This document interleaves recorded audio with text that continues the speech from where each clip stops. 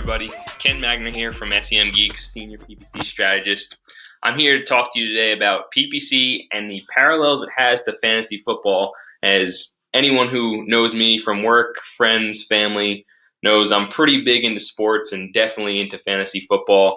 It's actually one of those things that kind of got me into PPC, given the analytical side of things, just looking at numbers, research, and all of that kind of stuff. That's kind of what drew me in when I first started working at SEM Geeks. So today I want to take you through some of the parallels between the two, just to show how you can kind of look at PPC as a whole and just kind of think about it in a different spectrum if you're trying to understand the best way to implement strategies and so on and so forth. So let's dive in here.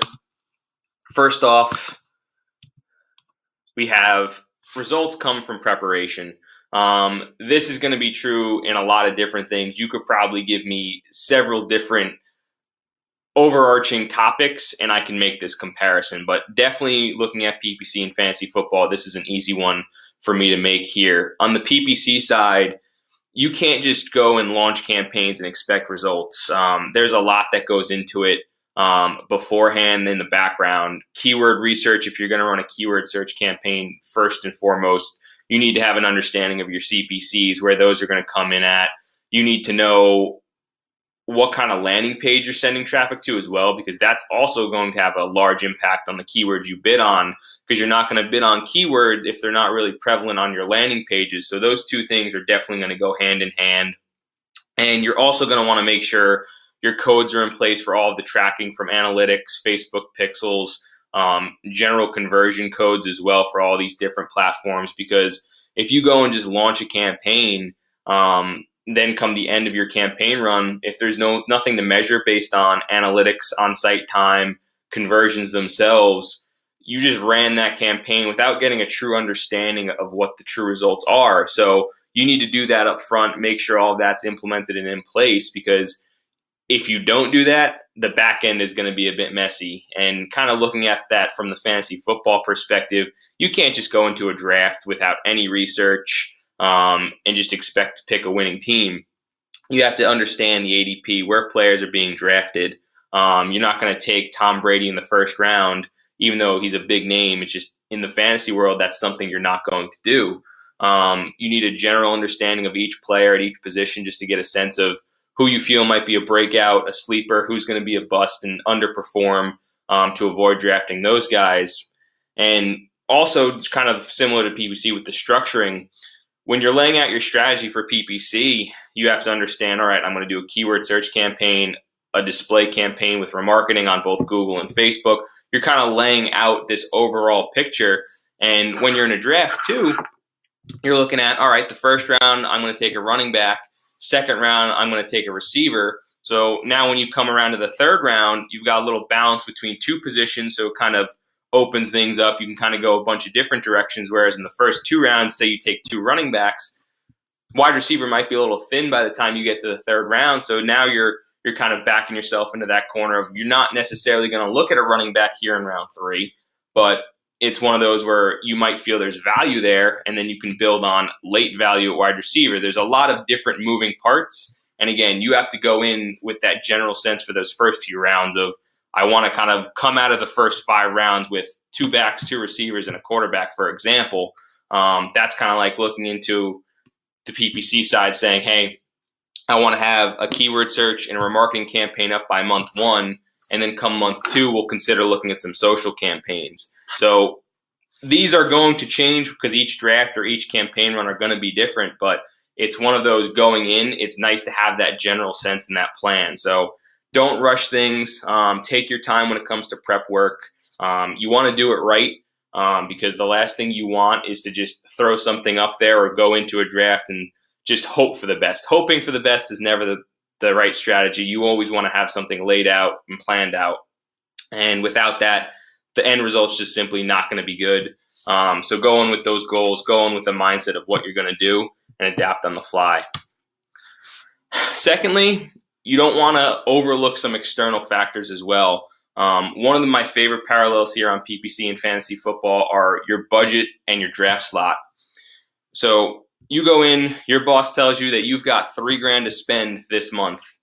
that's an external factor because that's your number. You can't just go in and be like, oh, I'm going to do this, this, and this, because that's going to take 10 to 15 grand to do. So right out of the gate there, you're limited by that budget in this particular instance. So you have to take that into account. You can't just throw things out there and say, I want 10 things for that budget, because it's just not feasible.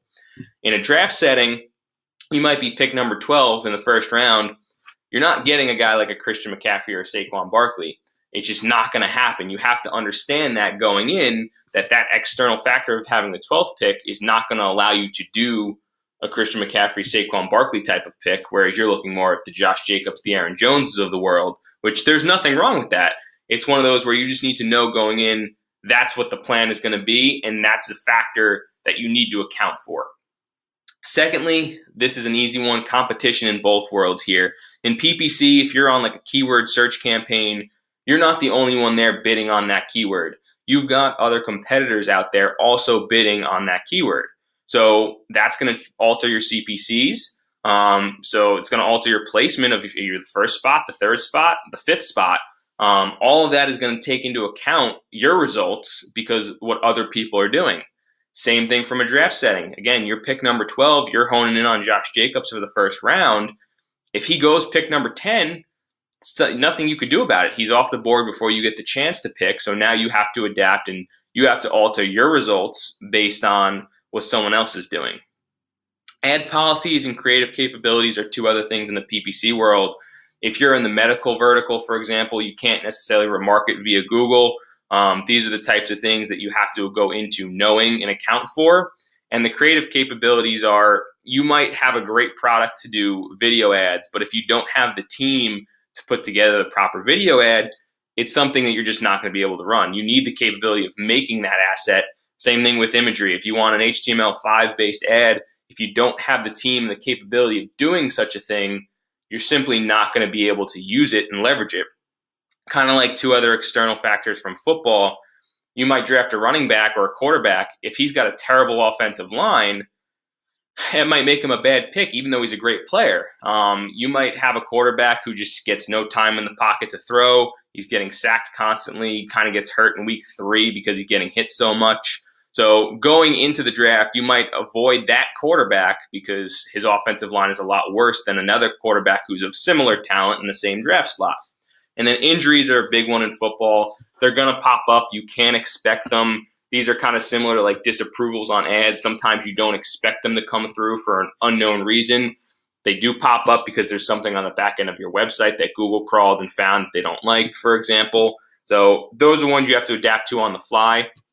So always be prepared to be able to be agile and adjust your strategy as needed. Don't lock in and say, this is absolutely, I have to do this. I'm going to ride or die with this, and if it doesn't work, we're done. That's not the way to go about it. You definitely need to adapt and change, and don't let surprises kind of shake you up. You have to expect the surprises, even if you don't know what exactly they're going to be. Just be prepared to pivot. Then looking at things from a tiered approach. So this is one that I'll start with the fantasy football aspect of it first. You go into these drafts, they're going to be at least 15 rounds. So you need to know where the value is. So kind of going back to that Tom Brady example, for starters, he's not a first round pick, but in general, the value at quarterback typically comes from rounds 7 to 11. So while I love Patrick Mahomes as a player, I'm not going to draft him in the second round because yes, his numbers are going to be better than the quarterbacks I draft in round 8 and 9, but the drop off might not be as significant versus the running back I could have gotten in round 2 versus round 8 or 9. So knowing those kind of things, you have to look at things from, all right, the first 5 rounds, I want to accomplish this. The next 5 rounds, I want to accomplish this. And knowing where that value lies will kind of help you mold that strategy. On the PPC side, you don't have to launch every campaign you're planning on launching on day 1. You can go into it, say, I want to launch with keyword search and remarketing. That's a great base. You're going to start getting some results in here. But then from there, after you get some initial results, now you can start testing the LinkedIns, the Twitters, the Facebooks, the TikToks, and all these other social platforms that might not have the keyword intent that Google's going to give you, that Bing might give you. So go into it knowing that you can take steps. You don't have to just throw it all up at the same time. Don't say, all right, I'm going to wait to launch keyword search until I've got my creatives ready for social. You can get that testing in, get some data. That's the thing with PPC. It's a lot of data. You need that data to perform, and you need that data to help you make decisions for moving forward. So account for the multiple platforms, but account for it in that tiered approach. Don't just throw it all up at the same time. If you're running multiple, the reporting is going to be a little bit messier as well, because you have to account for this is running, and this is running.